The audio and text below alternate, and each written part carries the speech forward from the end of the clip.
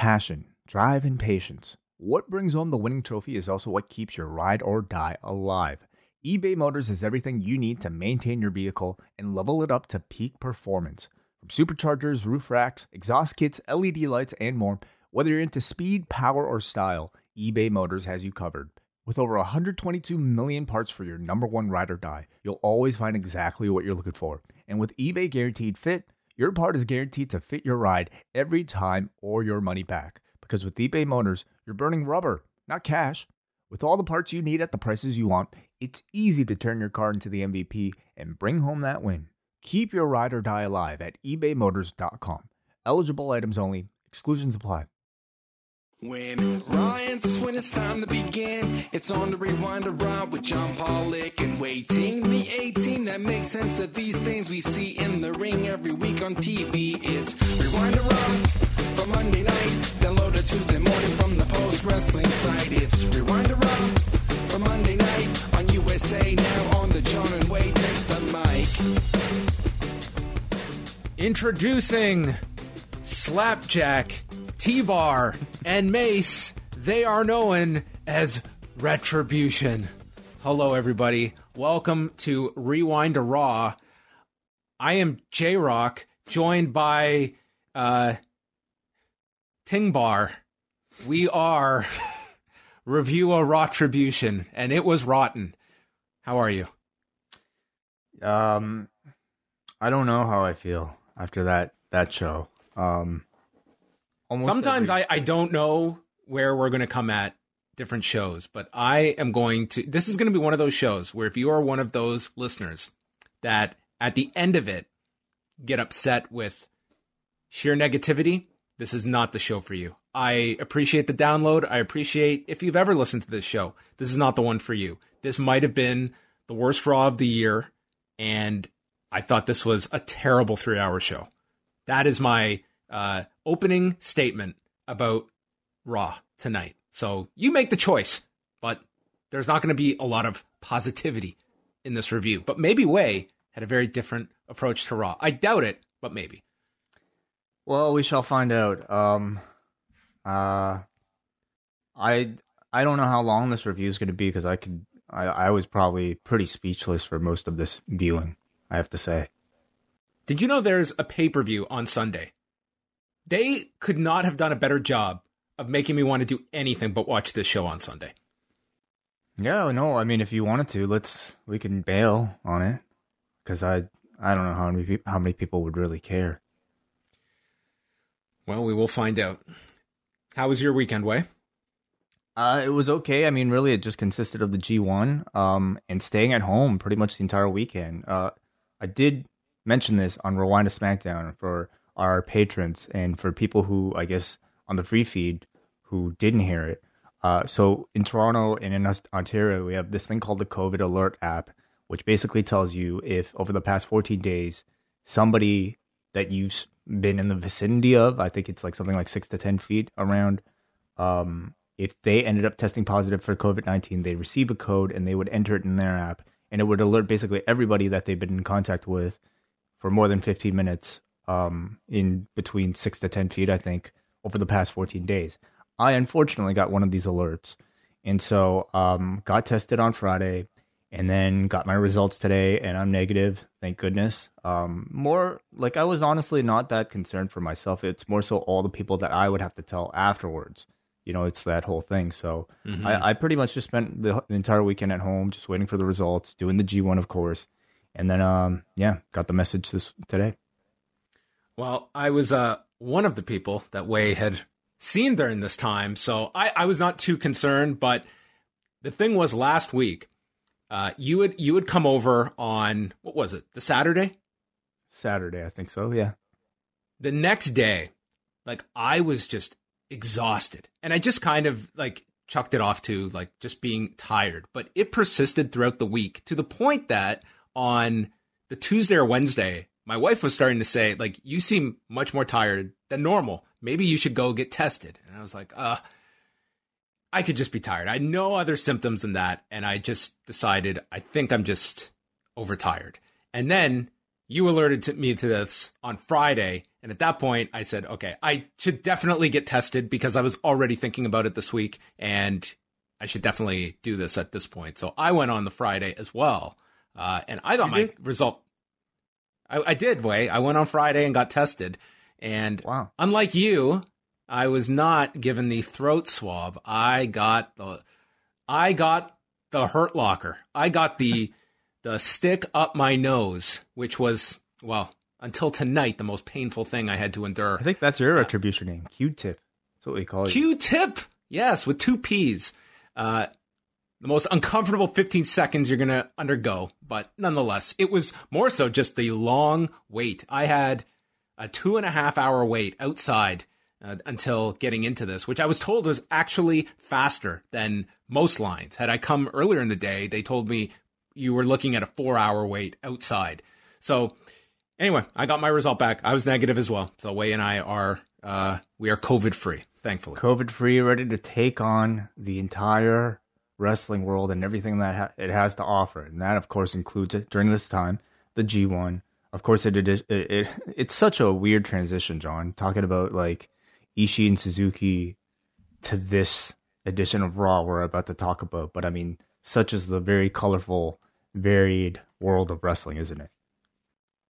Can you imagine Minoru Suzuki just wanting to check that off his list of, hey, I fought in Pancrase, I was involved in like so many companies, but never WWE.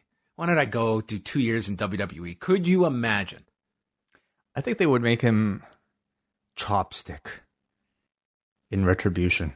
Do you think he would have been the shark that ate Tozawa tonight? Oh, could be that too. Yeah. I think everybody like needs a Retribution name now. That's going to be the new thing. Oh, the name generator has to be created this week. The Retribution name generator. Yes. All of that to come. But I do want to thank all the people that have signed up for the Post Wrestling Cafe. We've had a surge, so to speak. The only good surge you can have during a pandemic, and that is new members of the Post Wrestling Cafe. So welcome to all of our new listeners on the cafe. We are 2 shows deep and many more to go. Coming up this week, we will have G1 shows Wednesday, Thursday, and Sunday. Sunday being a show that Wei and Mike Murray will tackle. It's a loaded A-block show. But we have lots of shows on the site this week. We don't have to go through all of them, but Wei, any highlights you want to point to? Oh, this week? Well, G1 coverage picks up again with an A-block show starting on Wednesday. Of course, that is all for cafe patrons. But even before that, tomorrow, John and I are back with an edition of Ask Away, exclusively on the Post Wrestling Cafe, where we answer all of your questions. And I believe it's a very, very deep bag. So we'll get to all that sometime tomorrow afternoon. G1 shows again, like I mentioned, Wednesday and Thursday. Rewind to SmackDown on Friday. So basically, five if you include Sunday's G1 show. 5 Post Wrestling Cafe exclusives this week. Woo, man, a loaded week at the Post Wrestling Cafe. Also this week, the debut of Bushby and Thompson's Wrestling Adventure that will drop Thursday. And they are going to be chatting WrestleMania 19 on this show from 2003 with their guest, Nate Milton. So look out for that on Thursday. Saturday night, we have a UFC 253 post show with myself and Phil. We'll be going live on YouTube right after the main event. And then Sunday night, if we make it, Clash of Champions post show. Wei and I will be live for our double ice cap and espresso members of the cafe. The perfect way to cap off the week with Clash of Champions. It really is the main event. But, you know, as we mentioned that, I believe Braden and Davey, or at least the Up Next YouTube, will definitely be, I would imagine, doing a live watch along. So watch them at youtube.com/upnext. And also on their feed this week, along with their edition of Up Next on Wednesday, I'm sure they'll have plenty of other stuff. I'm trying to look at, like, I don't our schedule this week is intense. Yeah. You can go get the whole schedule up on the website. I have it posted there where you can follow along. Lots of shows. It is mega overdrive with G1 season in full effect. So there will be some days with multiple shows coming out. Hopefully everyone can keep up. But if not, that's why you've got that's why you can go back and listen. Listen whenever you choose. Pick and choose. There's no mandate to listen to all of them. Although it is proven that if you listen to all of our shows, you are, in fact, a better person. Oh, yeah. without That's a doubt. proven. Yeah. Okay, so that's just a little bit of what is coming up this week. And let's move on to some news items. We're going to start off with some WWE news. This coming courtesy of a report from Sean Ross Sapp at Fightful Select, who reported on Monday night about several positive COVID tests in NXT that happened 2 weeks ago. This would have been coming out of their last set of NXT tapings that I guess caused them to have to be, as Fightful described it, very conservative when it came to planning out a lot. They are set to do tapings this Wednesday, and from what I understood, like they will have testing on Tuesday, and then hopefully they will be able to be at as close to full strength as possible for Wednesday. But obviously that's pending everyone testing and being okay. We don't know any names specific other than, several classes at the PC had been canceled as a result of this. And John Elba over at Spectrum Sports added that, according to multiple sources, there was a COVID-19 outbreak within NXT recently. He goes on to say sources indicated that some have gotten relaxed with mask wearing, especially in spots where some people congregate, and there was concern over that. I am told that people were still testing positive as recently as this weekend, with the belief being a coach accidentally spread it. And I mean, if that was the case of people testing positive, those people would not be figured into tapings so quickly, I would imagine, unless they somehow passed a test that quickly. Sure, yeah. I mean, it's really hard to know from the outside looking in, and it's honestly one of those things that they've really. Some of them will be obvious depending on what absences I think don't seem planned from last week, but others we may really not find out, and I don't expect any sort of public announcement unless some of these performers were to do it themselves. Which I mean, given like sort of maybe. I think the precedent has been set that they do not want that to happen. Especially if you're still like, on the lower tier or like even a developmental talent, you're definitely keeping your mouth shut. Well, yes, and hopefully a mask on it. Ooh, yes. Anyway, so we will continue to monitor that. But yeah, I wouldn't expect, unless they were in such a position that they had to respond, that WWE is going to be offering up any discussion on that, or we will see. Maybe they would address it if necessary, but that is ahead of Wednesday. CMLL is also, they're preparing for their anniversary card on Friday, which to me, this feels like such a, for the annual anniversary show, that's, the big card of the year for this company, this being their 87th anniversary special on Friday. They've been hit with 2 positive COVID-19 cases to Princessa Suhei, who will not be on the show, as well as Yuvia. So both were set to challenge for women's titles on the show. Yuvia was set to take on La Metalica. So she is off the card. And I guess there's been some concern because her boyfriend, reportedly, Ultimo Guerrero, he is still listed on this card. So I guess that is going to be something of concern if she has tested positive. But so CMLL hit with at least 2 known COVID-19 cases, but moving ahead with this show on Friday night. Friday Night SmackDown. This is going to be a regular segment, I feel. Oh, the COVID update? Yeah, I feel it's almost been kind of quiet. Like, you have to wonder, how many of these COVID cases have not, an AJ Styles. Yep. Would anyone have known about that if he had not disclosed it? Like the number that seems to be the most consistent one out there for that outbreak a couple of months back in WWE was pegged at 38 people. Mm-hmm. Yeah. It is mind-blowing to me that they went as long as they did until they introduced testing. No, it's honestly, I don't think there's any defense for it. Especially as late as they went. We're talking, it wasn't until June that they were testing. Mm-hmm. So, SmackDown kind of came back down to earth on Friday after last week's number that was their highest since April. They were down 12.5% this week, still over 2 million, 2,037,000 viewers on Fox, dropping to a 0.5 in the 18 to 49 demo. They were going up against a big NBA playoff game that almost did 5 million viewers. There was also a lot of news coverage with the breaking news of Ruth Bader Ginsburg's passing that evening. So I think you could look at both of those as maybe having some kind of effect on SmackDown. But conversely, in Canada, I'll have to pull it up here to get their number. But first of all, just being downweight, do you look at this more so the competition or anything specific you look at with WWE? Because they've been riding a pretty good wave on SmackDown of late, but this is their lowest since introducing the Thunderdome. I imagine it would be a bit of everything.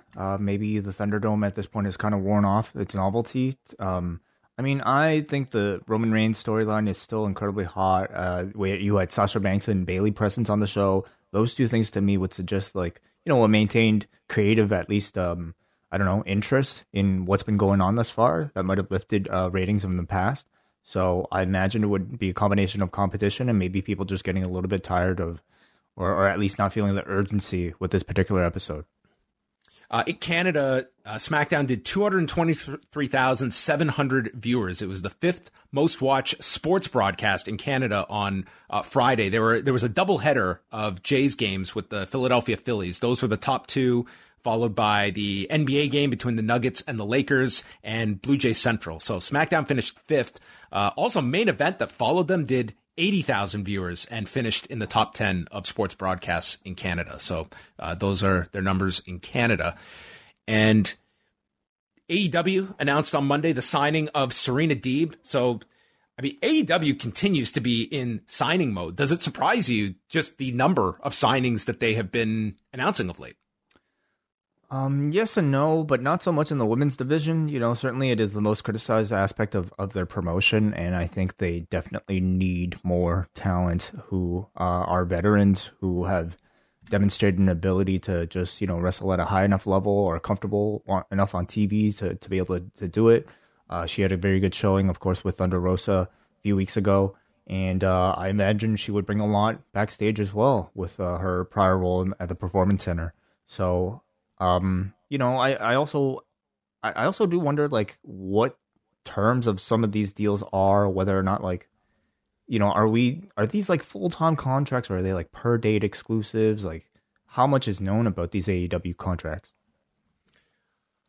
I mean, the thing about AEW contracts is that there's different provisions for different performers. Like, we know, like Joey Janela, for instance, like, he's clearly allowed to do outside in the independent dates for Game Changer. I don't know, like, the specific language that some are able to work into their deals, but it sounds like when you're signing a contract, it means like you are part of the roster. It's not just but I don't know if it would just be per date or you're just being paid a salary.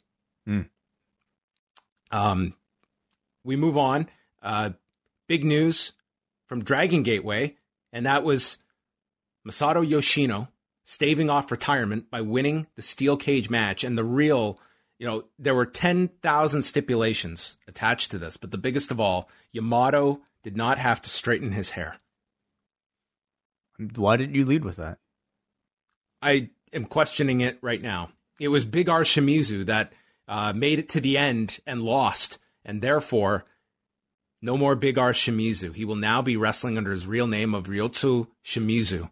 And that, along with several other stipulations that were ending up going forward. But the big one here, I think that the fact that, first of all, Masato Yoshino avoids retirement, but also Yamato's curly locks are still a thing in Dragon Gate. I'm so completely lost about everything you had just said. I think we should maybe do a live watch along of this match. So how many people were in the match? And really 6. And everybody had a stipulation attached to it? Oh yeah, there were like multiples for some. Like Yoshino. Okay, for instance, if Yoshino had lost, okay, he would have had to shave his head before having his retirement match right afterwards, a farewell match with Naruki Doi, who had wrestled earlier in the night. So like, we'd have to have a He would have had to retire immediately after this cage match. He would have had to have his farewell match with Naruki Doi with his head shaved. That's very specific. I mean, there's, shame the man into retirement as well with the loss of his hair. Yeah, this also featured Ada, Kai, Yamato, BB Hulk, and then Shimizu and Yoshino. So this is Dragon Gate's annual big 6-way steel cage match with flags, stipulations, order of eliminations. I mean, this had all the prime principles you need for a big stipulation match. I thought this edition of Raw would be the craziest thing I'd be talking about. Maybe not. Coming up this week, just looking ahead to the big shows, which are AEW, we've got two Dynamites coming up over the next 2 nights. Are you aware of this way? Yes, I am. Yes.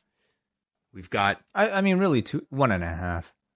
Kind of 1.5, you're right. 3 hours of Dynamite. Tuesday's show, which is probably going to be super late because the NBA game doesn't start till 9. And then once the game ends, they're doing Inside the NBA. And then AEW will start. So we're probably looking at like 12:30, 1 a.m. This thing is going to start on TNT and TSN here in Canada. But they've got Scorpio Sky and Ben Carter, Brandy Rhodes and Anna Jay, and Matt Sydal against Sean Spears with Jericho on commentary.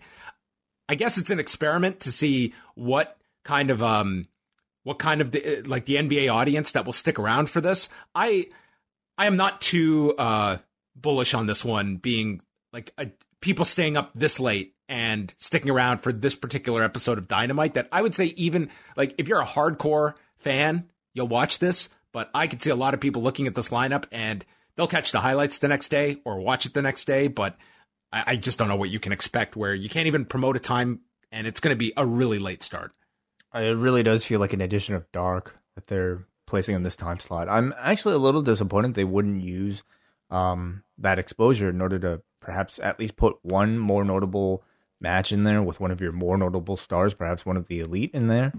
But I guess they have to save a lot for the Wednesday too. Yeah, Wednesday we've got Jon Moxley, Will Hobbs, and Darby Allin against Lance Archer, Brian Cage, and Ricky Starks. Brody Lee against Orange Cassidy for the TNT title. Hikaru Shida and Thunder Rosa against Ivelisse and Diamante. And Jericho appearing. Yeah. And last thing here on the NXT front is they've announced all of the participants for the Gauntlet Eliminator. Bronson Reed, Kyle O'Reilly, Kushida, Cameron Grimes, and Timothy Thatcher. Winner takes on Finn Balor at TakeOver. Yeah, it looks pretty stacked, honestly. I like get Kyle O'Reilly and Kushida together, potentially. Yeah, for sure, yeah. I like the way they rolled it out, actually, over the past week. You know, every day they announced a new name or one or two new names. And I think progressively they just kind of, made for what looks like a really good match. So I'm excited to see Timothy Thatcher. I'm excited to see Kyle O'Reilly and Kushida in there. Do you have a prediction? I mean, you have to look at this of the grouping here of who could headline a TakeOver. I would assume Bronson Reed would be the clear favorite among people. Though, selfishly, I would love a Finn Balor, Kyle O'Reilly match. I wouldn't really, if you want to tell that story, you can. It would be an opportunity like this. The Finn Balor and Kushida have a history that you could, to me, like these network specials, you can take a lot more risks with who you're putting onto these shows as opposed to like drawing on pay-per-view. To be honest, like Bronson Reed is obviously the most pushed of these 5, but you could have some fresh matches here. And for Kyle O'Reilly, I mean, we've talked about what is the future of the Undisputed Era. Like Kyle O'Reilly assuming that leadership role, I think would be a great direction for him. I think he could pull it off and be a contrast to Adam Cole. And yeah, I think you have some options here, but this should be a really entertaining match on Wednesday. Mm. And then they've got the women's battle royal to set up the female title challenger for TakeOver, and then Tommaso Ciampa against Jake Atlas. Those are our matches for Wednesday night. All of your news can be found up at postwrestling.com. Is there anything else, Way, you wanted to discuss before we get to Raw? Anything? This is kind of like your last chance before we dive into the deep end. Let's get it over with. Stick the swab in my nose. Let's just go. Raw, everybody, from the Amway Center, the Thunderdome. Were they ready for tonight's show? Tom Phillips was, because he was back. After 2 weeks gone, he was there with Byron Saxton, but no Samoa Joe. Instead, we had Jerry Lawler. Yeah, very interesting. We had no explanation from Tom Phillips. He just disappeared for 2 weeks, but now he's back. And Retribution enter the ring. And we have breaking news to start the show, Way. Retribution have signed WWE contracts. That seems to be like the most immediately. This was record time. This was 20 seconds into the show that I'm completely confused. This would appear to be the antithesis of what this group would want and what WWE would want, and would continue to be, pardon the pun, the bane of Retribution's existence is making money off of this company that they are clearly doing now. So this was a record. I mean, so they've only signed, I would assume, these, 5?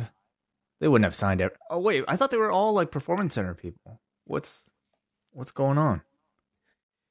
Those contracts did not exist. Okay. Maybe they wanted, and maybe they got main roster deals. I think that's what they mean. There was certainly a whole lot of story told in between the 2 episodes that we were not aware of at all. It really felt like we had missed like multiple chapters going from last week's edition of Raw right into this.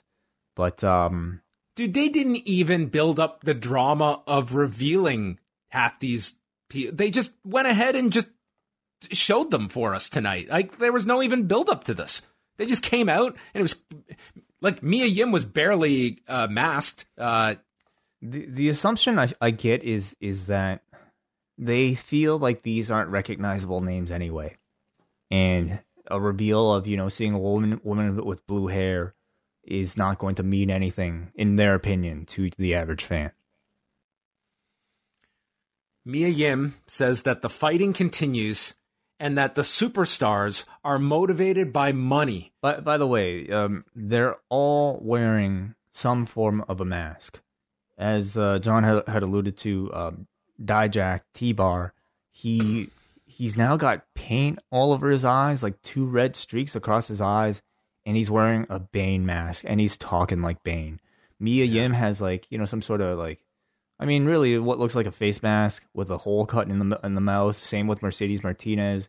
What is it? Slapjack has this hockey mask, and Dio Madden has like another thing. So listen, at the beginning, are the worst Halloween costumes. I mean, hey, at the beginning of this whole thing, like we were kind of joking that, oh man, they're doing Antifa. It's this thing. I mean, you could tell, maybe I'm looking too deep into it, but come on, guys coming out here all wearing masks. If this doesn't tell you all you need to know about what they're supposed to be representing, I thought this plainly spelt it to me.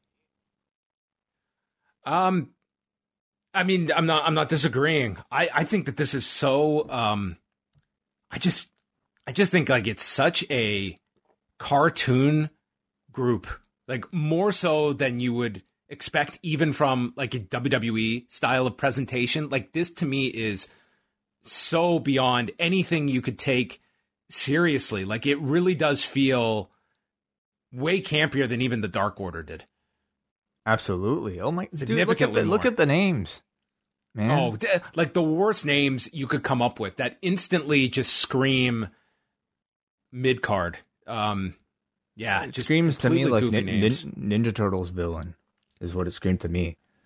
But I do feel like we're at some point, like I might just shift my mentality and start watching this like I'm watching, like a BTE sketch. Like that's ultimately, I think, how somebody might be able to enjoy this, is to not really take it as a serious type of invasion whatsoever, and just look at this as like sort of like a misfit, comedic, cartoonish group of like terrorists. Every single one of you is part of the sickness that is responsible for the infestation of this hellhole. You collect your paydays like whores. These guys have just signed contracts. The ink is barely dry on these deals for guaranteed downsides. and merchandise percentages. Yeah, they have. Well, we don't know And their for how trademark much. names. Well, maybe they're not making anything. Maybe they're low. They can't be offering them that much. This makes absolutely no sense that they have signed from their perspective or from WWE's. And I know that, yes, we can have the who was it that signed them to these deals that can be revealed as their leader from within. But for their perspective, I mean, this just to me this required a lot more thought. And it was just, to me, you just zip through anything. And I hazard to even lament this fact because that would be assuming that this thing was not dead on arrival weeks ago. Well, the idea is that they are Performance Center performers or NXT performers who feel like they've been overlooked by people that, on the main roster. They've not been called up for whatever reason. They forcefully, basically... Wait, we just saw Mia Yim on TV 2 weeks ago. Like, she was on the USA Network. Roster. Oh, that's the problem. I mean, NXT is not the main roster. And she's not Mia Yim. She doesn't have a name yet. She's going to be something else. She's going to be like, like Mamma Mia or something. Oh, dear. The Hurt Business walkout are baby faces for the night. And Retribution retreats. MVP says they're not so tough without weapons and calls them hoes and thought they would stop complaining after getting their contracts. They're wrong. So maybe this is their commentary that even when you get what you want, you're still upset. Yeah, sure. They are going to get beat down. Then the extra Retribution members show up. They did not have a contract status update. And the Hurt Business attacks them. And it ends with a double chokeslam by... I wrote down here Dijakovic and Madden, but I guess this was T-Bar and Mace chokeslamming BL to the floor. Or on the canvas. The highlight of this segment was Lance Storm on Twitter. They fired my ass, but signed 20 people who were destroying equipment and actively sabotaging the show. I'd have thrown a Molotov cocktail had they asked. I think Lance Storm would be a great member of Retribution. Oh, my God. He should have been Slapjack. Oh, man. Slapshot for Slapshot. Right. The Canadian. Tilt. The true thrill seeker. Yeah. Lance T. Storm. Yeah. I don't know. Yeah, no, like the other confusing thing about this entire episode is just what's going on with the Hurt Business. They are being portrayed as the opposition to Retribution, the one thing keeping the WWE from completely collapsing. And they are still, though, taking part in their regular storylines against Apollo Crews and Ricochet, where they're all wrestling as total heels. So this constant back and forth of them starting off the show as babyfaces, then being heels for their storylines with Apollo and Ricochet, then finishing the show again as the biggest babyfaces on the show is completely confusing. I don't want to hear anybody give me their shades of gray bullshit after watching this show with the Hurt Business. This hurt something. It was my head, not so much business, though I think it might have an impact on business. Phillips says, for the first of a million times, that after signing their contracts, Retribution are now free to do anything they want, whenever they want. Is that how contracts work? Hey, we've signed you. Have at it. Here's our office. Wrestling Take contracts, a crowbar. Wrestling contracts, I think, are have a great leeway, a lot of room for creativity, as you just discussed in that Dragon Gate match, John. So I wouldn't doubt that they had probably that exact phrasing. You can do whatever you want.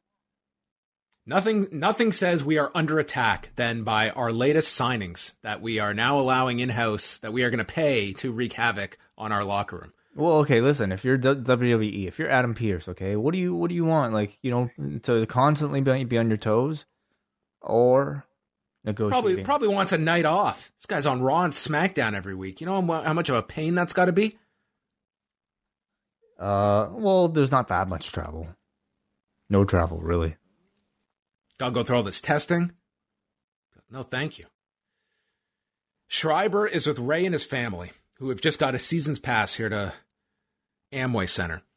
And they're going to go watch Dominic go for his first championship tonight because he's in a number one contenders match with his longtime friend and partner, his brother, his blood brother, Humberto Carrillo, teaming for the first time tonight. Ray says, it's incredible to watch this as a father. My son now getting part of nonsensical matches, just like I am. So this is the ultimate, what a tag match. Dominic and Humberto Carrillo in their debut match together against Seth Rollins and Murphy, against Way's Tag Team of the Year, Andrade and Angel Garza. And we've got the Street Profits on commentary, who actually I did not mind on commentary, as opposed to times in the past. So we've got two teams that we all thought just broke up, and a team that has never teamed together before, competing for a tag title opportunity. Exactly. This is just like that gauntlet they did in AEW to set up the tag title challengers. It's amazing. Carrillo hit a suicide dive. Dominic hit a high cross as the Street Profits were cheering. Garza is thrown into Dominic, who is sent to the floor. This was so debilitating, we wouldn't see Dominic and Carrillo for the rest of the match. Murphy hits a V-trigger to Andrade, and then Murphy crawls to his corner, and Seth Rollins hops off the apron and leaves because he has a lot on his mind. We had just talked about the fact that Chris Jericho is done with this feud with Orange Cassidy. He is perceived as a main eventer. And what is this main eventer going to set his sights on? He wants the tag team titles. For Seth Rollins, he could not even care about winning these tag titles. This guy just wandered off, leaving Murphy for dead, and we got the wing clipper, and Murphy was pinned in 525, meaning that Andrade and Angel Garza, who showed no problems this week, are once again taking on the Street Profits. I swear to Christ, this match has been booked for your amusement, Way. I have negative interest to see this pairing again. I would like... What was the point of last week? What was the point of that angle? Clearly, they're in the middle of some sort of breakup. That's what we said in July when they were feuding. So when they were supposed to culminate in it, and when they were actually supposed to break up, I imagine was probably something that they've debated and perhaps changed several times. So you've had several false starts of this feud that already has completely, completely, I don't know, made its audience completely disinterested. And now doing it again at the pay-per-view, this could be the launching off point. But I can tell you, even if it is going into the match, it's not something I imagine anybody really looking forward to. And I'm probably including their own families. Like, their families are probably tired of watching this pairing. Shane McMahon is with Jordan. He's got a big fight tonight, Braun Strowman against Dabba-Kato, and he's going on the KO show to promote it. Because Shane knows you promote matches in advance. Jordan offers to come with him if he needs backup, but he says, no, it's okay. Just watch the door. I've got some surprises. This guy Jordan's going to snap one day. On Shane? This guy's got a very boring job. Stand here and watch the door. Retribution are standing in formation backstage, ready for their WWE-produced promo. The Hurt Business could have been part of the solution, but they bent the knee and are now part of the problem. You line your pockets with WWE's money to pay for your suits, whereas we now line our pockets to pay for this goddamn grade 5 starter kit face paint and name generators. Our payment won't come in the form of money. Yes, it will, but with a match with you tonight, and you will pay in retribution. Holy Christ. So yes, we've got identities revealed, names, and their first match all tonight. I'm not saying this would have been a big deal, but we've had like 6 weeks of these attacks, and we're getting their first in-ring appearance together as a unit on an hour and a half, 2 hours notice. I mean, maybe the contracts, maybe he was telling the truth. Maybe they actually aren't getting paid, and they're only getting paid in matches. I mean, maybe they're communists. Okay. That could be a form of payment. Yeah. The Kevin Owens Show. Owen said how him and Shane tried to kill each other for 2 years. They had a hell in a cell. I got you fired, but you're back. It's just water under the bridge now. And he tells Shane to promote away. They definitely like tried to build up some form of unspoken dislike for one another, trying to respect their, like months long feuds that they've had. And this was it. Yeah. They even mentioned, "Hey, I got you fired, but now you're back." Yep. No explanation whatsoever. Pretty much just laughed off the stipulation that we did last year. So Yeah. Shane promotes Strowman and Dabba-Kato, and they bring out Dabba-Kato. And Owens talks about his fight with Aleister Black 2 weeks ago and Dabba-Kato getting into his face. And Owens said that one day we are going to do this. And he slaps Dabba-Kato, and Shane has to hold him back. When Braun Strowman comes out, they scream at each other. Shane is holding Braun and Dabba-Kato away from one another. When Aleister Black appears, grabs Owens and breaks his balls against the post repeatedly. Yes. And Shane is just standing there basically calling it. He doesn't really care to stop it. No. This was just Kevin Owens, the official, I don't know what this did to him. I guess he's going to have something else wrapped up after Aleister Black has his eye wrapped up. Charlie found Drew McIntyre. One subtlety I enjoyed on this show was the level of frustration and annoyance displayed by Drew McIntyre with Charlie throughout the evening. This man did not want to talk to her, and she wanted multiple interviews with him. She asks about his fractured jaw if he's worried about it. He says, yes. Are you worried about your fractured friendship with Keith Lee? He knows Keith wants to be champion. One day they're going to laugh about this over drinks, but now they're going to go beat the hell out of each other, and those drinks are going to be on him. I thought this was actually a good appearance from Drew. One of the only good things thus far. This was 45 seconds, so keep that ratio in mind. Retribution attacked a bunch of geeks backstage, including Titus O'Neil and Humberto Carrillo, and T-Bar again called them part of the sickness. They are the judges, jury, and executioners. It should be a conflict of interest, but that is the roles that they hold. See, so I'm just trying to think, somebody, I guess, came up with this Retribution storyline. They needed some sort of leader and chose Dijak for the role. And I think Dijak is actually a very good choice. He's got the height. I think he can play this sort of over-the-top, supervillain. Really, literally, he's playing Bane. He can play that type of character. You can debate whether or not it might actually be more interesting than if he had just come up from NXT as Dijakovic.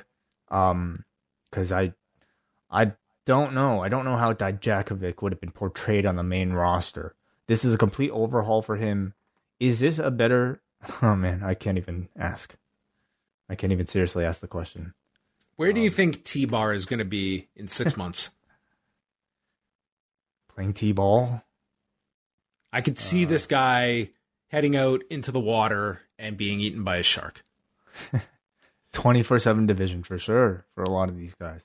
No, I mean, he's tall. Maybe a spot on the underground.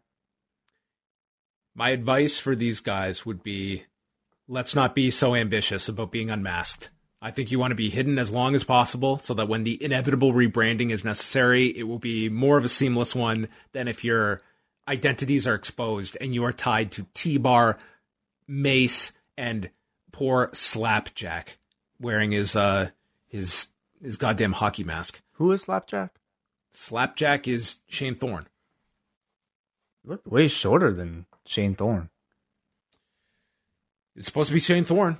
So, anyway, Drew McIntyre, Keith Lee was next, and Phillips tried to explain how this works for Sunday's match. If Keith Lee wins and Randy Orton is not cleared, then Keith Lee will get the match with Drew on Sunday, which will be an ambulance match and their third match in 2 weeks. Yeah. Okay, makes sense. Lee runs at Drew and sends him to the floor, chops him, and hits him with Grizzly Magnum on the floor, which is where he lifts his hands and smashes them on the chest of Drew McIntyre. Drew then dumps Lee onto the desk. They go through the break. Lee seems conflicted as he nails the man in the jaw, and then the Spirit Bomb gets countered with a Rana, and then a spinebuster by Drew for a 2 count. He's clutching his jaw. We get a shot of the ambulance, which is, quote, symbolic of what will happen this Sunday. Lee hits Drew with a big lariat, then Drew avoids the spirit bomb, comes back with the claymore, but before he can pin him, Orton shows up with the chair shot for our first of many disqualifications on this show. 11 minutes, 46 seconds. Orton beats Drew with a chair and then punt kicks Keith Lee, presumably into the hospital. Yes. So, I mean, honestly, did we expect anything different than a non-finish here? No. We did not. I think, it is, of course, infuriating. I mean, it'd be acceptable to me a bit more if it was their way of building to a three-way. But it's not even that. They just don't want to beat either guy, yet they still want to continue to promote them in a match together every week on TV. Yeah. Where is Keith Lee at this point, a month into the main roster run? Where do you see... It's been really weird. I don't know why. So they had him beat Randy Orton at Payback, and they used that as a way to catapult him in the top end of the mix, and they've kept him there by these very disappointing, non-finishes with him on TV. Meanwhile, trying to use that to build to Randy Orton versus Drew McIntyre.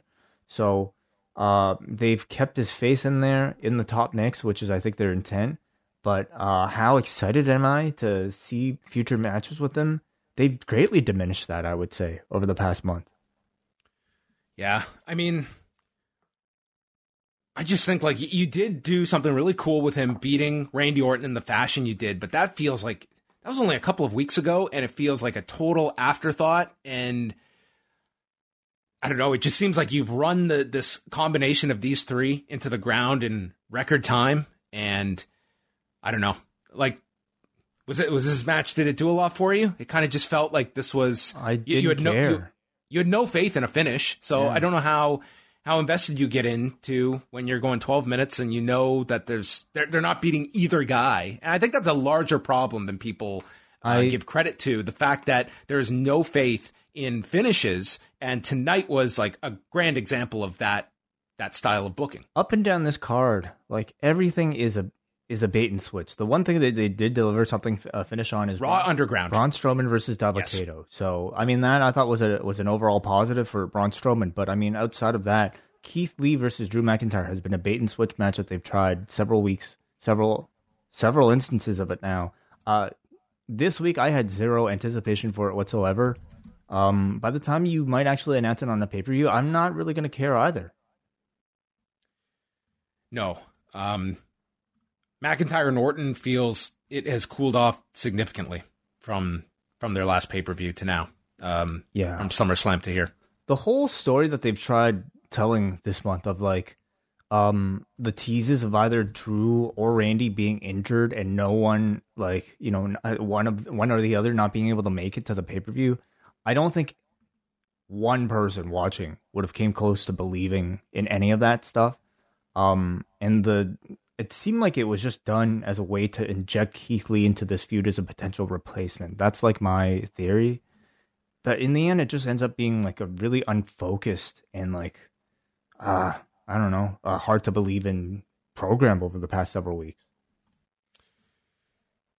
They aired a SmackDown promo. The big thing this week they're pushing is whether Otis will forfeit the Money in the Bank contract or not, and the final build-up for Roman Reigns and Jey Uso.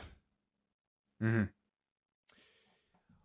Orton cuts a promo after the break. Shame on all of you people for doubting him to make it to Clash.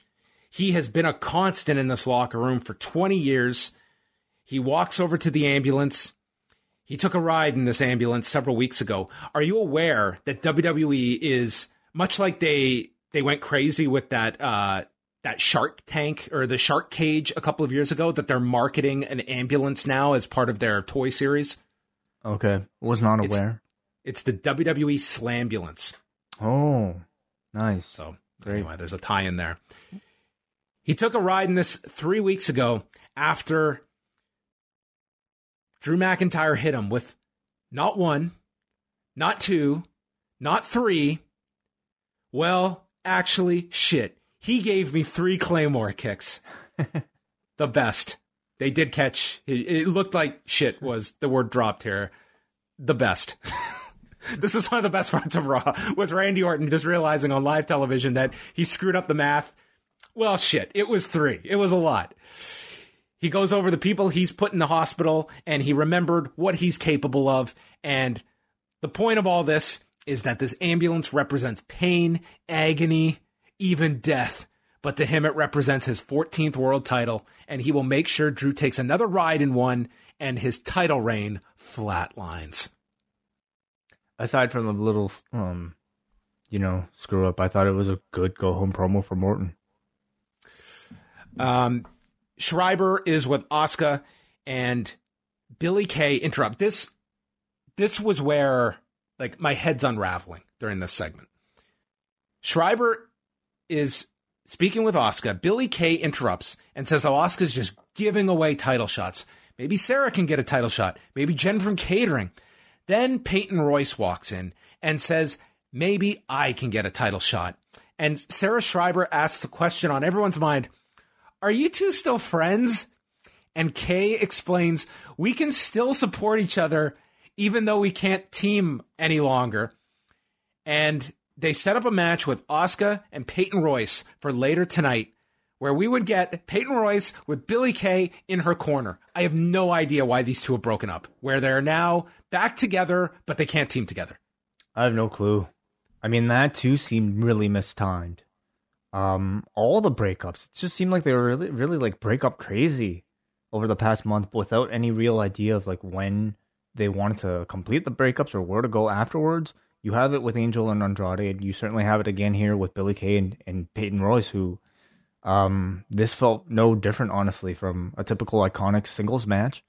I would anticipate that these two would be fully split up after the draft, but I still have no idea why they did this with so much time to go before that. Yeah, we just forgot it, but maybe the head kick that Billie Kay took on Raw Underground was so significant that she forgot it. She had amnesia and forgot that Peyton Royce caused that. I'll take one of those. Zelina Vega versus Mickie James. Mickie said she fought Asuka with everything and never gave up last week, and she'll never give up going for the Raw Women's title. And Mickie did an interview with Alex McCarthy at TalkSport talking about last week, and the referee thought she was hurt and called the match, and they did it as a precaution, but obviously she was okay. She was back here. So it just looks like the referee was concerned, and I guess she ended up being fine. It was an unfortunate end to that match, but at the same time, it's something I'm really happy to see. You know, I'd rather somebody end a match early out of concern than end it late because, you know, they're letting these wrestlers just, you know, continue hurt. So this was, I think, ultimately, like, something that I actually feel like helped this week. You know, because of the controversy stemming from Asuka versus Mickie, I feel like there's plenty of interest in a rematch. So Vega gets thrown around by the hair. She comes back, she applies the octopus, then drives Mickey's head into the mat. She hit like this slow 619 kind of setup to tie up Mickie in the rope. Mickie comes back with an enziguri and then goes for this step-up knee that... Someone sent me this in slow motion. I did not need to see it in slow motion because in actual motion, this thing missed by a mile. Then there was a seated senton off the top by Mickie. She goes for the Mick DT. It was stopped. I thought like the timing of this was just, between the two, it was just so off. It just seemed like two different speeds we were going at. It ended with Vega catching her with a backstabber, which I guess is her finish. She wins in 4:13 to earn the title shot against Asuka, which will be on the kickoff on Sunday. I did not think this was a great match. No, there's quite a bit of sloppiness in it, unfortunately. And this is not, like, I wouldn't say it was all in Zelina either. You know, it was, a lot of the kicks looked off, unfortunately. But, you know, this is Asuka going through the roster right now. Zelina's getting her chance on a pay-per-view match, or at least on a kickoff match. Unfortunately, it's another match at this Clash of Champions show, on the Raw side at least, that has absolutely zero heat attached to it. A contender that nobody really buys, really just created days before from out of nowhere. The Hurt Business are attacking the faceless, nameless Retribution members in the back. So they've already laid out most of the group. And then we go to what I wanted to say was maybe the stupidest segment of the year. It might not have even been the dumbest segment of the night, depending on your attitude towards it. Akira Tozawa is with a masked... Oh, I thought you were going to talk about the Bianca Belair video. I'm like, you didn't like that? I skipped the Bianca Belair video. Was this just a commercial? It was just a little video, I guess, explaining, what the ESTs are, and we started with strong guest on this one. So I imagine this will be a series. And of course, like Bianca Belair, she works out with like full makeup, full gear, with all that stuff in her hair. It didn't say a whole lot, but it's a start. It's better than nothing. I definitely feel like they're probably 5 months late with it. This would have been something that would have been nice to have even before she debuted, or if not, right after her debut. But the fact that they're actually starting right now, I would have to hope that after the draft is when she might actually get her real push. Earlier today, Tozawa is with this masked referee on the beach, and they run into the water. R-Truth is also at the beach, and he gets spotted by Tozawa. So Tozawa and this referee hide underwater. Truth then spots a shark fin and drops the title and runs away. He's also with Little Jimmy, by the way. We cut to 20 minutes later, and R-Truth is telling Little Jimmy, because he's left the title in the water, I need to get my baby back. I need to get my baby back. And there was no Chili's sponsorship for this. He spots the shark again, rescues Little Jimmy, but then we got like the scene out of Jaws with Alex Kittner, where you just see like the floating device he was on come up all torn to shreds from the shark attack.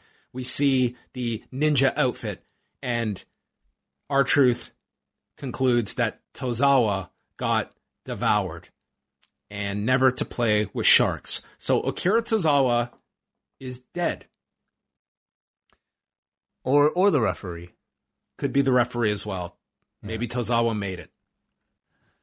This was just absolutely terrible. How? How is this even on the air? So this was supposed to be a real shark, eh? Like, were you not expecting that, okay, it's...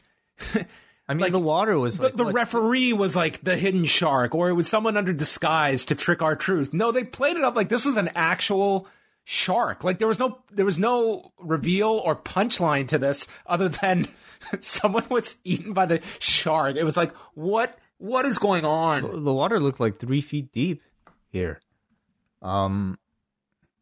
I couldn't believe this. I mean, these 24/7 segments have always been terrible. All of them have been bad. Maybe outside of a couple Drake Maverick ones, maybe the wedding was fine. The rest of them have been god awful. And ever since ever since Drake Maverick has left, pretty much, these have all just like been in a creative level of just like, shit. And this was like one of the most kind of free form, I don't care, let's just go out and figure out some sort of story idea, types of segments that they've ever done. It was awful. Terrible, terrible, terrible. MVP comes out with Cedric Alexander. He says that Retribution are going to have a 6-man tag tonight. You may be the judge and jury, but the Hurt Business are the executioners. Alexander tells Apollo, I don't care about you or your kids. So Alexander comes out with Ricochet. They don't care why he turned. We're just moving on from that reasoning. He says he has not forgotten about the United States title and announces he's facing Bobby Lashley on Sunday. So a lesson to be learned for challengers out there. Don't wait. Just announce that you're facing this person on Sunday. This was a title shot. I mean, what is this, a rematch, I guess? Yes. But I thought rematches weren't a thing anymore. What has Apollo Crews done since then to earn this shot? Well, maybe he's secretly working with Retribution. He's got one of those contracts where he can do anything he wants, anytime he wants. Honestly, like, this is when it was weird last week, but it's especially weird this week because clearly the Hurt Business are being portrayed as the top baby faces of this show. And when they come out here and they're cutting these promos on poor Apollo Crews, who he wasn't out here fighting the bad guys. You know, he was not heroic. He did not, whether or not he was getting paid. You have Apollo Crews basically, at this point trying to antagonize one of the top baby faces on the show. It really hurts Apollo Crews, and it certainly hurts Ricochet. Crews we had Cedric Alexander against Apollo Crews. We had Crews power up on him with a splash, Samoan drop for a 2 count, then goes to the floor, lands on his feet from the moonsault. Then Alexander lands a suicide dive, gets into Ricochet's face, and based on this face-to-face interaction, this distracted him to such a degree that he stepped into the ring and was cradled by Crews for the win in 8 minutes. So Crews wins going into his U.S. title shot, which was an outcome that I couldn't have necessarily predicted at the beginning of this. The match was pretty decent, but you watch this, but and I couldn't really help but feel that the importance of this entire program between Apollo and Lashley or Cedric, the whole thing has really been greatly diminished with just, it's been swallowed whole by this Retribution thing. It got Akira Tozawa. Exactly, yes. So I would have actually said, coming off of Payback, even with, Lashley beating Apollo Crews, there was more emphasis on Apollo Crews after Payback as a principal player on this show. In the week since, Lashley Crews has just fallen so far into the background, whether it be, to the Cedric Alexander stuff or to the Retribution stuff, that coming into this Clash of Champions pay-per-view, he just does not seem like a contender whatsoever. I don't see any chance of a title change. Lashley, especially being the star of the Hurt Business, he's having a bigger role on the show, and unfortunately, Apollo Crews, it seems like he's kind of getting left behind. And then they beat the shit out of Cedric Alexander afterwards, and he was laid out and left for dead from the Hurt Locker. The Hurt Lock. Mm-hmm. So, exciting stuff. Did you know, Way, the Thunderdome has 17 million pixels, over 3,000 LED panels? What about the BTUs of flames? You don't want to know that number? Or the HDX lasers? How many watts they have? 750,000, by the way. Raw Underground, Dolph Ziggler versus Arturo Ruas. The Battle of the Jeans. Were they wearing jeans? They were both wearing jeans. Ruas defends the single leg, knees Ziggler in the body, slams him down. Dolph Ziggler is like a guy that, he has a wrestling background, but I get the sense he very much tailors it to be like the over-the-top WWE style of what you'd expect to think of what fighting is. It's not exactly like we're not going high on technique here, but I thought that these two, they worked this Raw Underground format to have like a competitive 2-3 minutes here, which is all you can ask for. I actually enjoyed the hell out of this. I really like Arturo Ruas' style. He looked fantastic here, as did Dolph Ziggler. Anytime they put him in this capacity where he's allowed to just wrestle and have, a believably wrestle and fishhook. Wrestle and fishhook, yes, that too. I enjoy these. I just wish that the ramifications were respected at all. There are no records. Guys go from being showcased as winners one week to being completely squashed by Braun Strowman the other week. So there's really still, months into this thing, a complete lack of linear progression for any of the people that appear on this show. I guess the exception being Dabba-Kato, who was portrayed as a big star and then subsequently was fed to Braun Strowman. So, but I don't expect the same, unfortunately, for Ruas and Ziggler. Wait, that's preposterous. He wasn't literally fed to another individual. That would be crazy. That's Tozawa, right? The stupidest that was the stupidest thing of the night, maybe. Yeah. Maybe it was. We knew it was over because much like Mike Goldberg had his catchphrase to end a big fight, Shane McMahon yelled, "Ooh, that was sick!" as Arturo Ruas taps to the rear naked choke. Mm-hmm. Braun starts yelling at Shane. He doesn't want to be interviewed. So we got Brianna Brandy, who's been was signed about a year ago.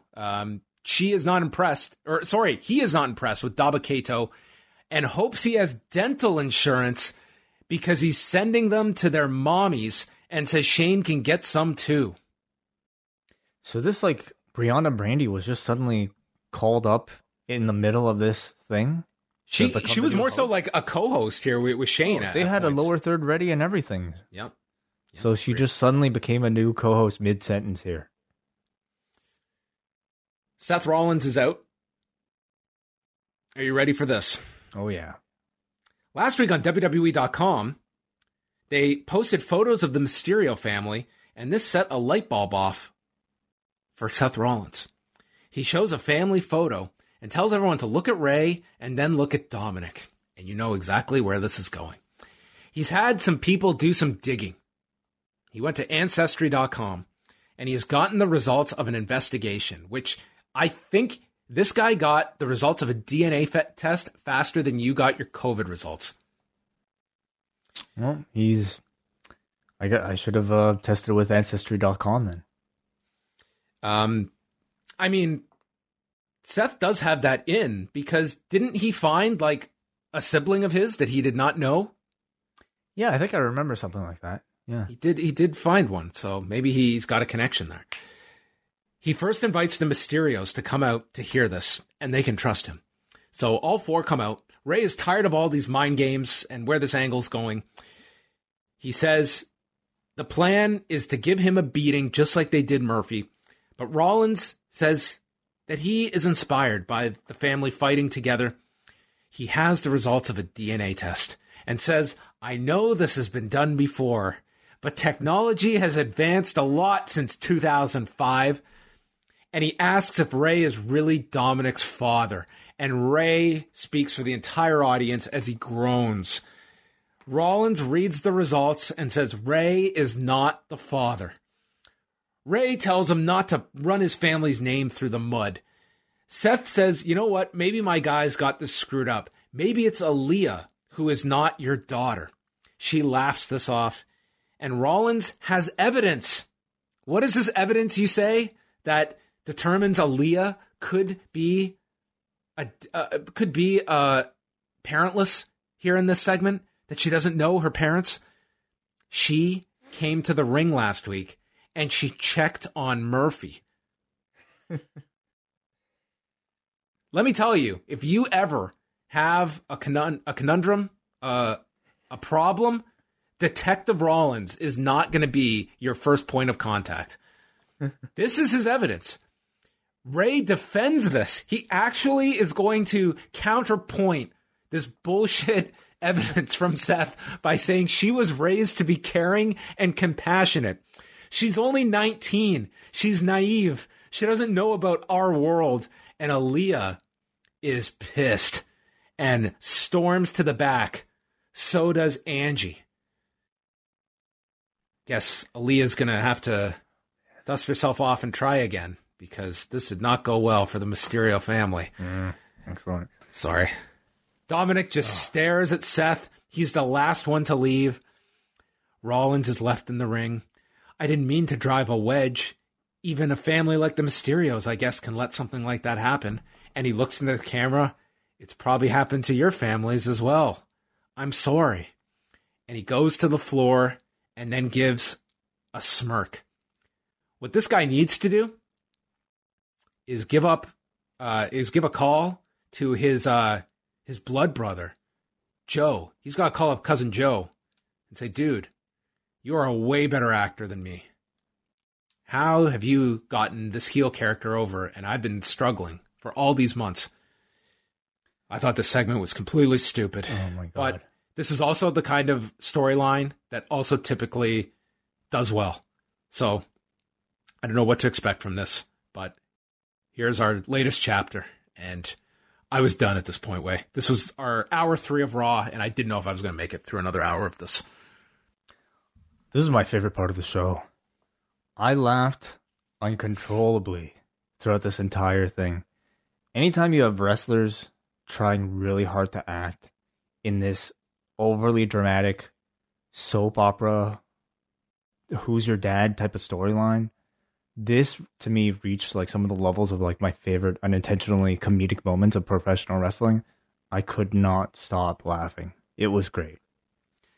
Everyone always asks, if you wanted to sell somebody on wrestling, what match would you show them? I'd be like, I'm not recruiting anybody to watch wrestling. You know what I'm going to show them? I am going to show them this segment. Be like, if you can watch this and find anything, then maybe this is something you want to dedicate 3 hours of your Monday nights to. I mean, this has a place on Adult Swim. It's got a place on any sort of like, terrible B-movie time slot on your local cable channel.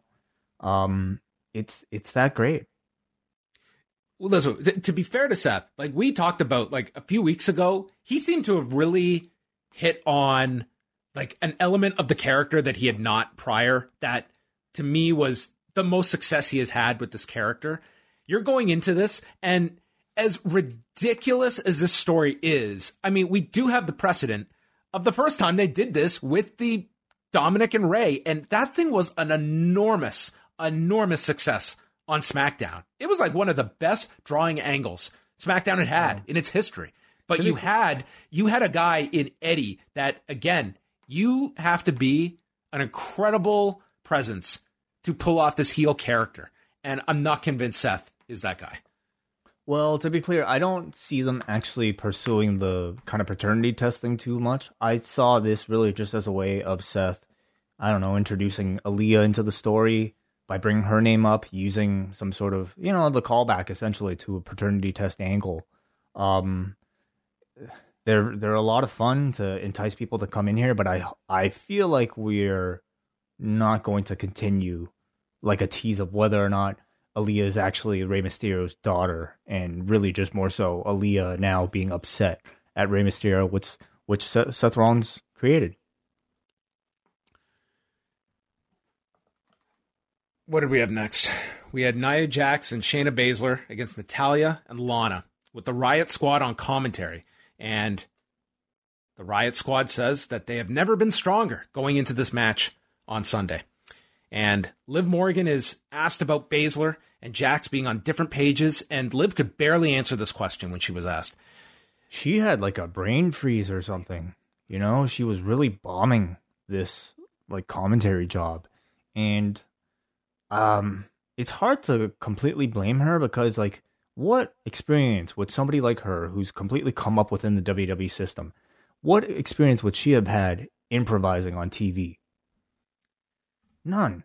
In this setting, in this company, virtually none. Absolutely none. Like, her whole career has been based off of reading scripted promo, saying exactly what somebody else wants her to say. So she's put into this like environment where she has to talk for herself, and she had nothing to say. Then we had the rest of this match. It was a goddamn minute. Baszler came in. Natalya was knocked off the apron. Gut wrench, knee strike, Kirifuda clutch. Lana taps in a minute 2. And then Baszler and Jax go back to arguing. And Liv and Ruby, their go-home line to send us into this pay-per-view. Look, they don't even want to touch each other. So then they go down to the floor, and they're about to destroy the Riot Squad, who... Riot saves Liv, so instead Jax takes poor Lana again and puts her through the desk with a Samoan drop. Sunday, everybody. That we get the showdown for the tag titles. So I take it that Nia and Shayna are baby faces, right? Shayna is a baby face. Can we agree on that? Sure. And I think Nia, by association, is a baby face as well. But not baby faces to the level of Ruby and Liv. Well, you could have fooled me, because you had the Riot Squad retreating here as like the cowardly heels to this like threat of Nia and Shayna Baszler. In any case, it's another terribly built feud for a match with absolutely no heat going into this pay-per-view. Like, up and down this card, especially on the Raw side of things, outside of your main events, they're all completely cold with like challengers that nobody can buy. This is a very weak show on Sunday. I think that goes without saying. Drew is icing his jaw, which means, Charlie, it's interview time. He will defend his title and beat the piss out of Randy on Sunday, and tonight he's going to pick a fight. The Mysterios are huddled in the back. Ray apologizes to Aaliyah. Aaliyah says, I can speak for myself. Not in this environment. She came here to support Dominic, and both you and Dominic have been hurt. It's too much for me. But then again, I'm just a naive girl, and walks off. Dude, this is like the best actress / actor of the family? You being sarcastic or no? Aaliyah? I think Aaliyah is actually very good. I thought she was awful here. Oh. Like, she was great when she was young, okay? But, like, this was really bad. Like, this was like the Degrassi junior high level bad. She's 19. She would be on Degrassi junior high. Well, exactly. There you go. But, man, this was terrible. I'm so on board. I thought Aaliyah was fine. Riddick Moss versus Eric on Raw Underground. There's a big takedown by Moss, then a hip toss from Eric. Both are just throwing wildly. And then Eric hits a German suplex. Moss gets up, drops him with a clean right hand, and finishes him with strikes. Yeah, Moss celebrates like it's the biggest win of his life. But we just immediately move on. You know? Even Shane's like, I'm sorry to move on, but here's the real main event. Brianna Brandy interviewing Daba Kato. And then Shane has to take over the interview. Says, talk is cheap. Tonight you will see, but he will feel what Daba Kato is all about. Now get out of my face. And he just roared and roared and roared. I mean, Shane seems to like be running this Raw Underground thing just really on a complete whim, you know, without any real plan, without any real structure. Whoever wants to show up gets to be in a match. I'm going to hire somebody to be a ringside, interviewer, but then I'm just going to take the microphone away from her right afterwards. He's like a rich guy who just like is high running this whole thing. Mandy Rose is coming to Raw, which Lawler says will be Mandy Night Raw. It's pretty clever. Asuka Peyton Royce with Billie Kay in Peyton Royce's corner. Asuka gets lifted up and then drops down. Asuka Lock gets countered with a roll-up. Peyton Royce hit a spin kick and then stops Royce on the turnbuckle, lands a spinning kick, and then mounts on top of Royce. It seemed like they were trying to set up for the Asuka Lock, but then she's on top of her. Didn't matter because then Zelina Vega jumped in and attacked Asuka for the DQ in 225.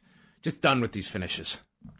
It's the most generic WWE finish that we have. And it's a very generic WWE title program that's coming up on Sunday.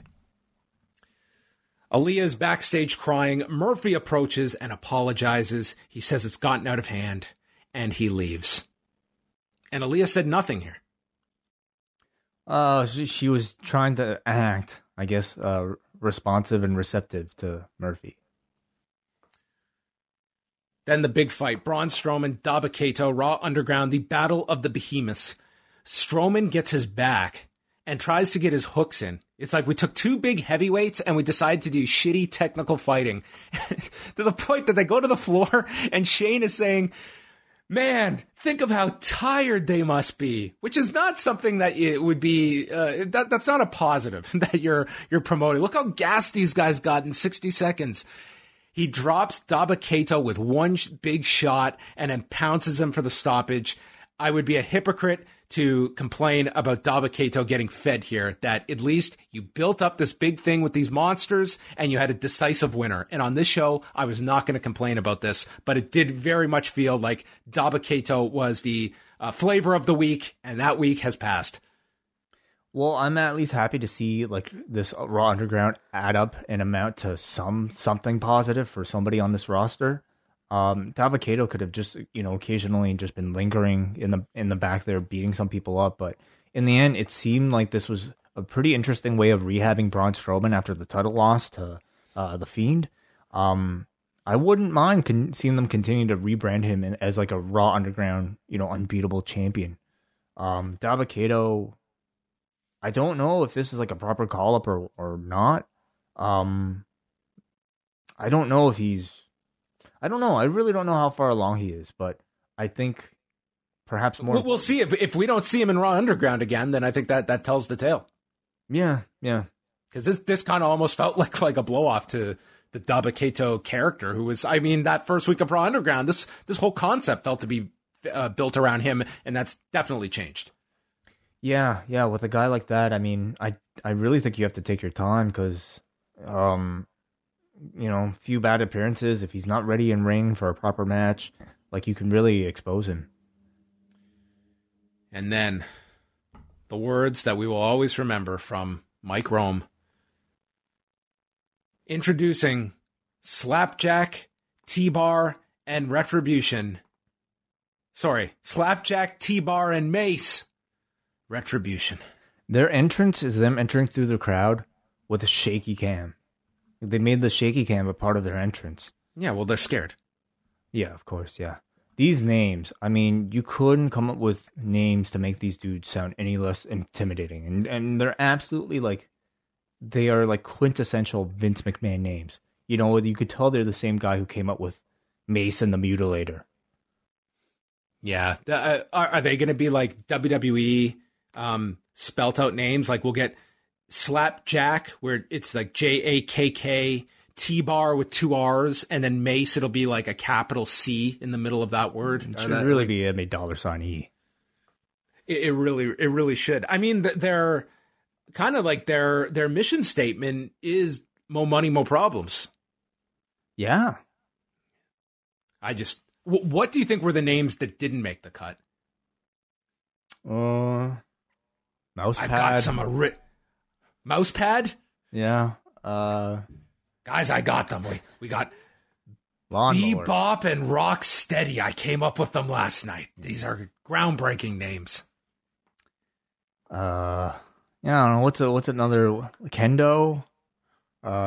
Save that. Daba Kendo. Maybe table. Chair. Fuck, what is a T-bar? It's the thing you don't try if you're nursing a muscle injury in the gym. What? You see, you wait to work on the T-bar until you're at full strength. Oh, okay. T-bar is an actual, like, weight training thing, right? No, I don't think it is. It is. I'm googling T-bar right now. Is it really? Oh yeah.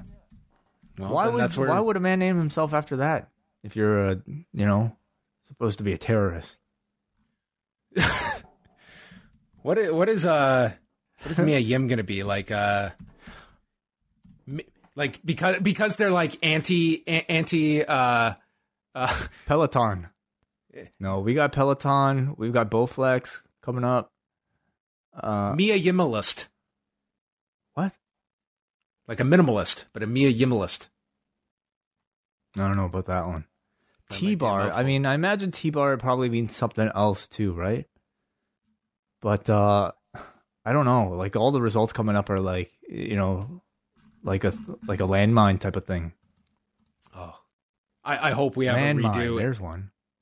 How great would it be if, like, tomorrow it surfaces like there's a porn star with one of these names and they've got to change them next week? Yeah, I'm not doing that Google search right now. Maybe later. I think you're looking for T-Bag. Maybe that was the one that got turned down. Yeah. Hey, I got one. Well, he still needs a name for a finisher. Oh God. Yeah, give him the Vader bomb or the bonsai drop. It'd be the T-Bag. They took on Seti, B-Lash, and Shelt Ben. The best exchange was Tom Phillips saying, "This is Slapjack," and Lawler responds, "Slapjack," and he just started laughing. Nothing says menacing group that is threatening a takeover than Jerry Lawler laughing these guys off at their ridiculous names. And this is someone who helped create the Kamala character. I'm sorry to harp on these names for as long as we are, but like, who uses a slapjack these days? Like, a slapjack is very much like a 1940s like Dick Tracy type of weapon, isn't it? Like, is a slapjack even used at all? Like, much less by, like a supposed Antifa group? Like, have you ever seen a slapjack in real life? Stevie Ray used to use one. Yeah, that would be the only time. That's how I know what it's called. But, like, in real life? Would you love to just sit down for 15 minutes with Vince McMahon and just watch the news that night? And after 15 minutes, get his interpretation of what he has just seen. I wouldn't want that. I definitely would. I think that would be really insightful. Mace. I like it. Mace. What else? He's still, like, we've still got more to name. Like, we've got to name Mercedes. We've got to name Yim. Mm-hmm. So it's like, we still got more names. It's like, these are pretty terrible, but they could lower the bar, the T-bar.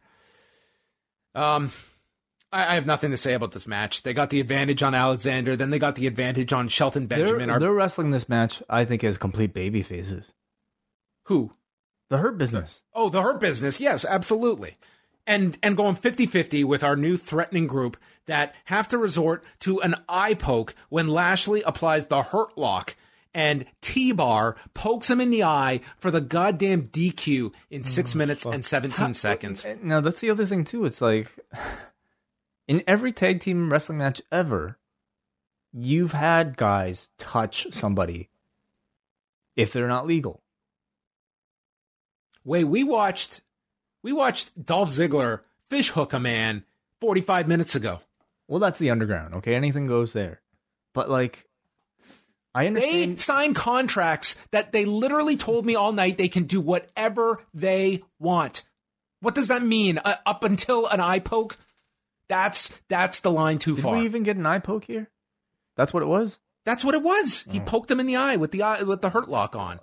These guys attacked this arena, dude, with fucking chainsaws. They hired these guys, and the match was thrown out with an eye poke. I guess the ref didn't see it. The first match, you couldn't find 3 geeks for these guys to run roughshod on. Like, is it that hard to book the invading group?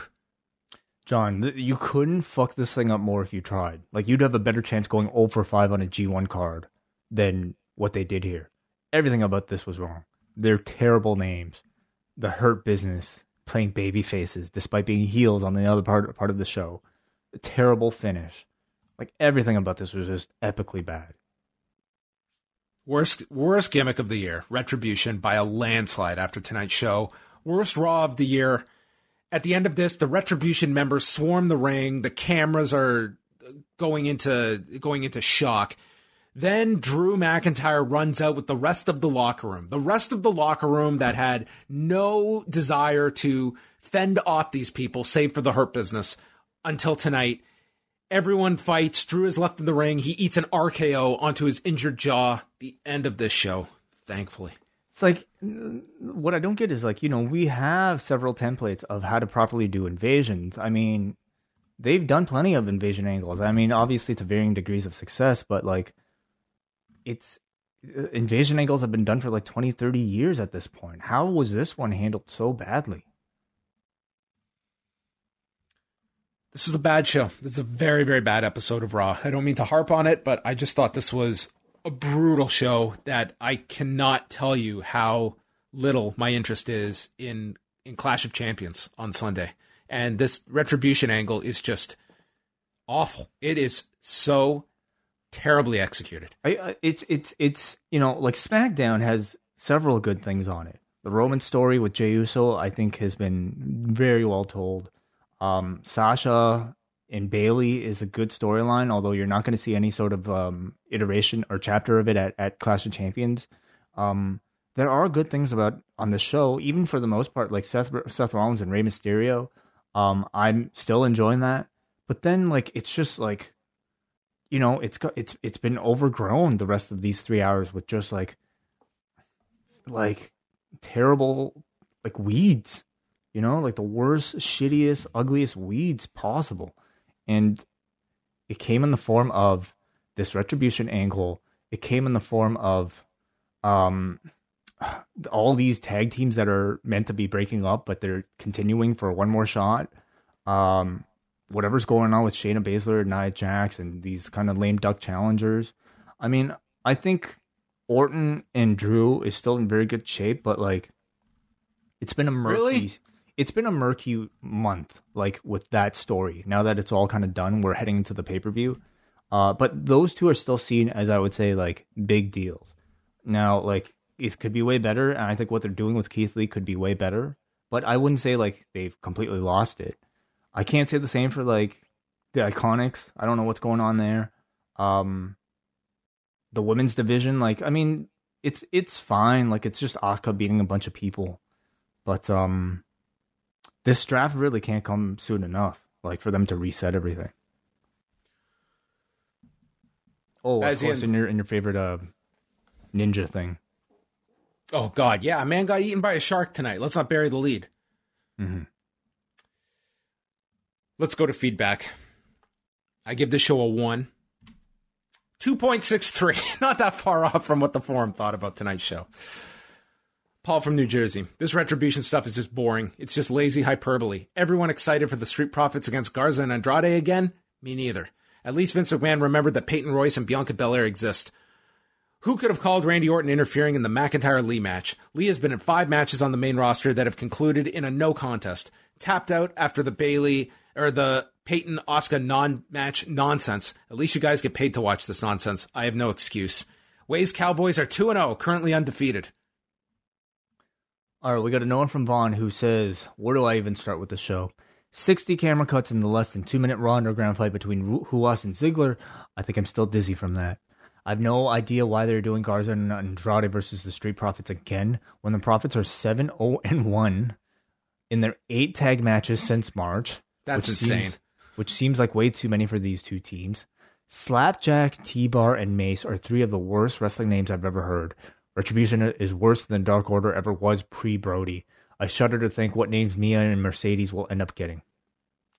It's unfortunate. I mean, none of these 3 are really going to even want to use these names on Twitch, so maybe they outsmarted them. Jesse from Montreal. Do you remember the 21st night of September? Seth Rollins abandoned his own partner, which gave a win to Garza and Andrade. Badia, Retribution made us all frown. Badia, Raw is much worse than SmackDown. Badia, I'll watch Dallas versus Tampa Bay. I don't know what this was done in the style of, but thank you, Jesse. It's Earth, Wind, and Fire. Okay. I like yours better, personally.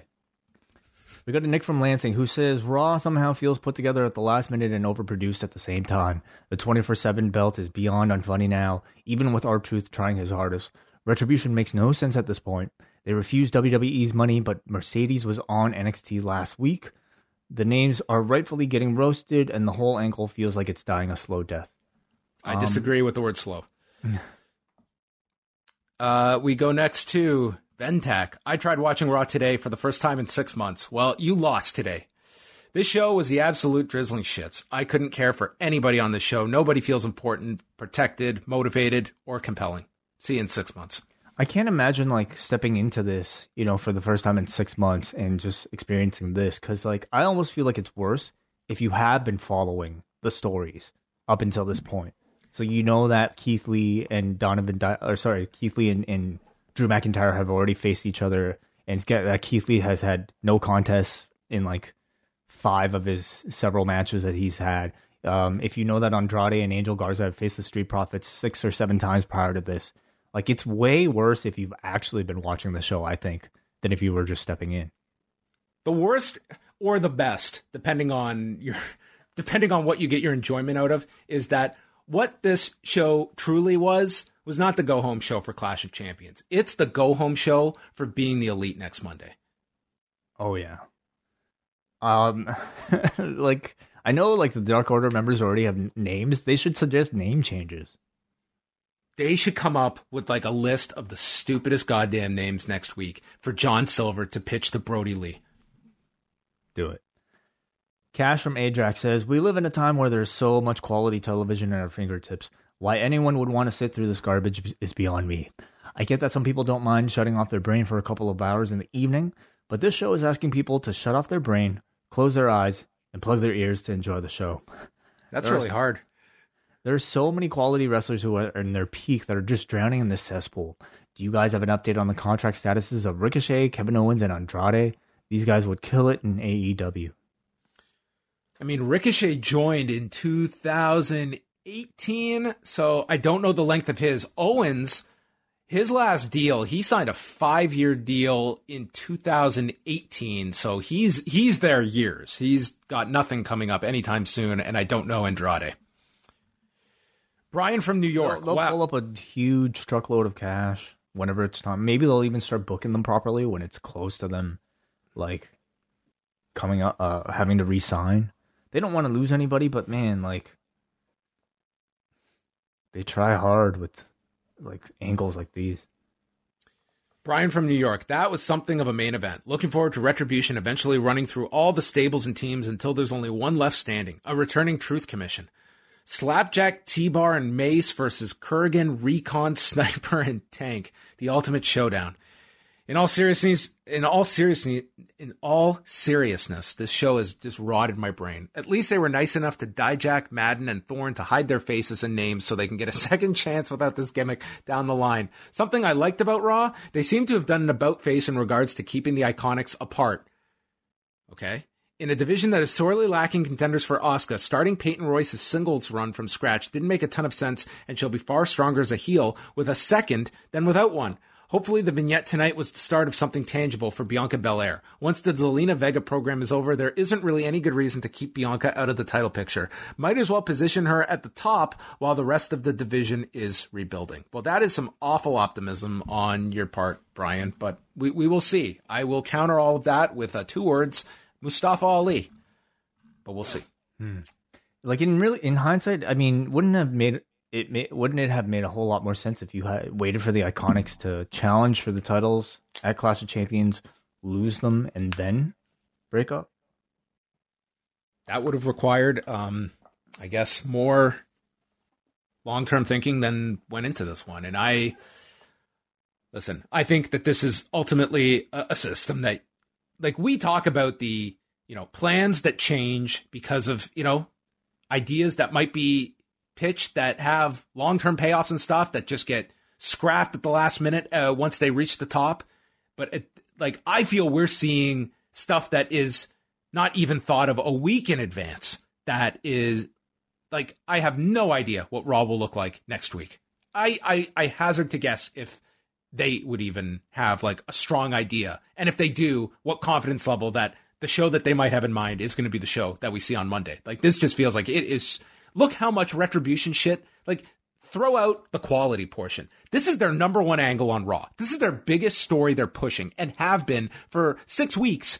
And look how much shit they blew through tonight that they gave out without any kind of build towards any of it. It was just all for tonight, all to throw at the wall tonight. You had within the body of the show to build to our number one angle, and these characters having their contracts are already, we've established now, they're just part of the roster like anybody else. We're going to give away their first match. Not their first conclusive ending to a match, though. They can't skip out on that. Oh, yeah. Man. Everyone at the end was like, oh, man, I didn't get a clean finish. I can't wait now to next week. Maybe we'll get a clean finish next week.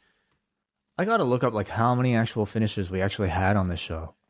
Dude, let's go over them, okay? We had Garza and Andrade win the tag thing after Rollins walked out on Murphy. We can give him that one. Fine. Drew beats Keith by DQ when Randy runs in. So DQ, 1. Zelina pins Mickie James. That was clean. Okay. Apollo beats Cedric. So they got that one. Mm-hmm. We got Shane and Nia over Natalya and Lana. That was a squash. And then we had Asuka DQ'd against Peyton, or Asuka won by DQ against Peyton. And then the main event, Retribution losing by DQ. Losing technically in their first match to Lashley, Alexander, and Benjamin. 3 out of 7. One of those was Seth Rollins walking out. So I'm going to say 3.5.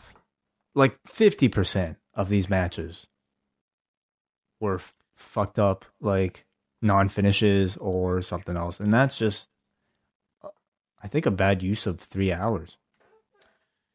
Again, it's a point I'm going to keep looking at is the fact that even when you have a big match to promote, when you have diminished your faith that you're getting any kind of payoff to it, it almost negates whatever star power you're creating because there is no faith that you can build a show. Like, you could announce, what's the biggest match you could announce next week? Like, the biggest match, John Cena and Roman Reigns. Okay. And do you think that they would beat either of those guys clean on Raw next week? No, of course not. So that's a bigger problem that I think, that's an extreme example of two big names that you could promote. But I even look at this ambulance match. Like, how do they get out of this ambulance match? Do you think you're getting a clean cut finish, or are we getting Retribution tipping the ambulance over? There's no ambulance to take the loser out on. There's going to be some Retribution involvement, I suppose. But yeah, I don't know. That was Raw. Any closing thoughts? No. It's like one of those shows where like it makes me end up feeling really weird. I don't know. I'm a little sick. You're sick? Oh. Yeah. I'm good. I got it all out of my system tonight. Listen, it was a really bad episode of Raw. I really hope they come back on Sunday. I hope this is a kick-ass pay-per-view on Sunday. I hope that everyone has a phenomenal night. I hope we get no bullshit finishes. I would love that. Believe me, I would. The thing is like when they're just simply left to like having matches, if we get conclusive endings, like they do often deliver. Payback nobody was really looking forward to. And that ended up being one of the better shows that they've done this entire year. So I don't discount like that bell to bell. These could be good. But man, skip all the TV. Well, folks, we will be back on Tuesday. Don't skip our shows. We've got Ask Away coming up Tuesday night. The Mailbag Show, we'll be going through all of those. You can get in your last-minute questions, forum.postwrestling.com in the Ask Away thread. Submit those by Tuesday afternoon, and then we will, Tuesday morning, you should have them in by. And then Wednesday, we'll be back with Rewinded Dynamite. I guess, are you going to watch this late-night Dynamite? Yes, I am, yeah. We'll probably talk about it on Wednesday. We'll go through it real quick. Yeah. We'll see if there's anything notable coming out of it. That is all for us. Thank you for listening, everybody, and have a great day. And don't forget that on Monday, September 21st, Akira Tozawa was eaten by a goddamn shark.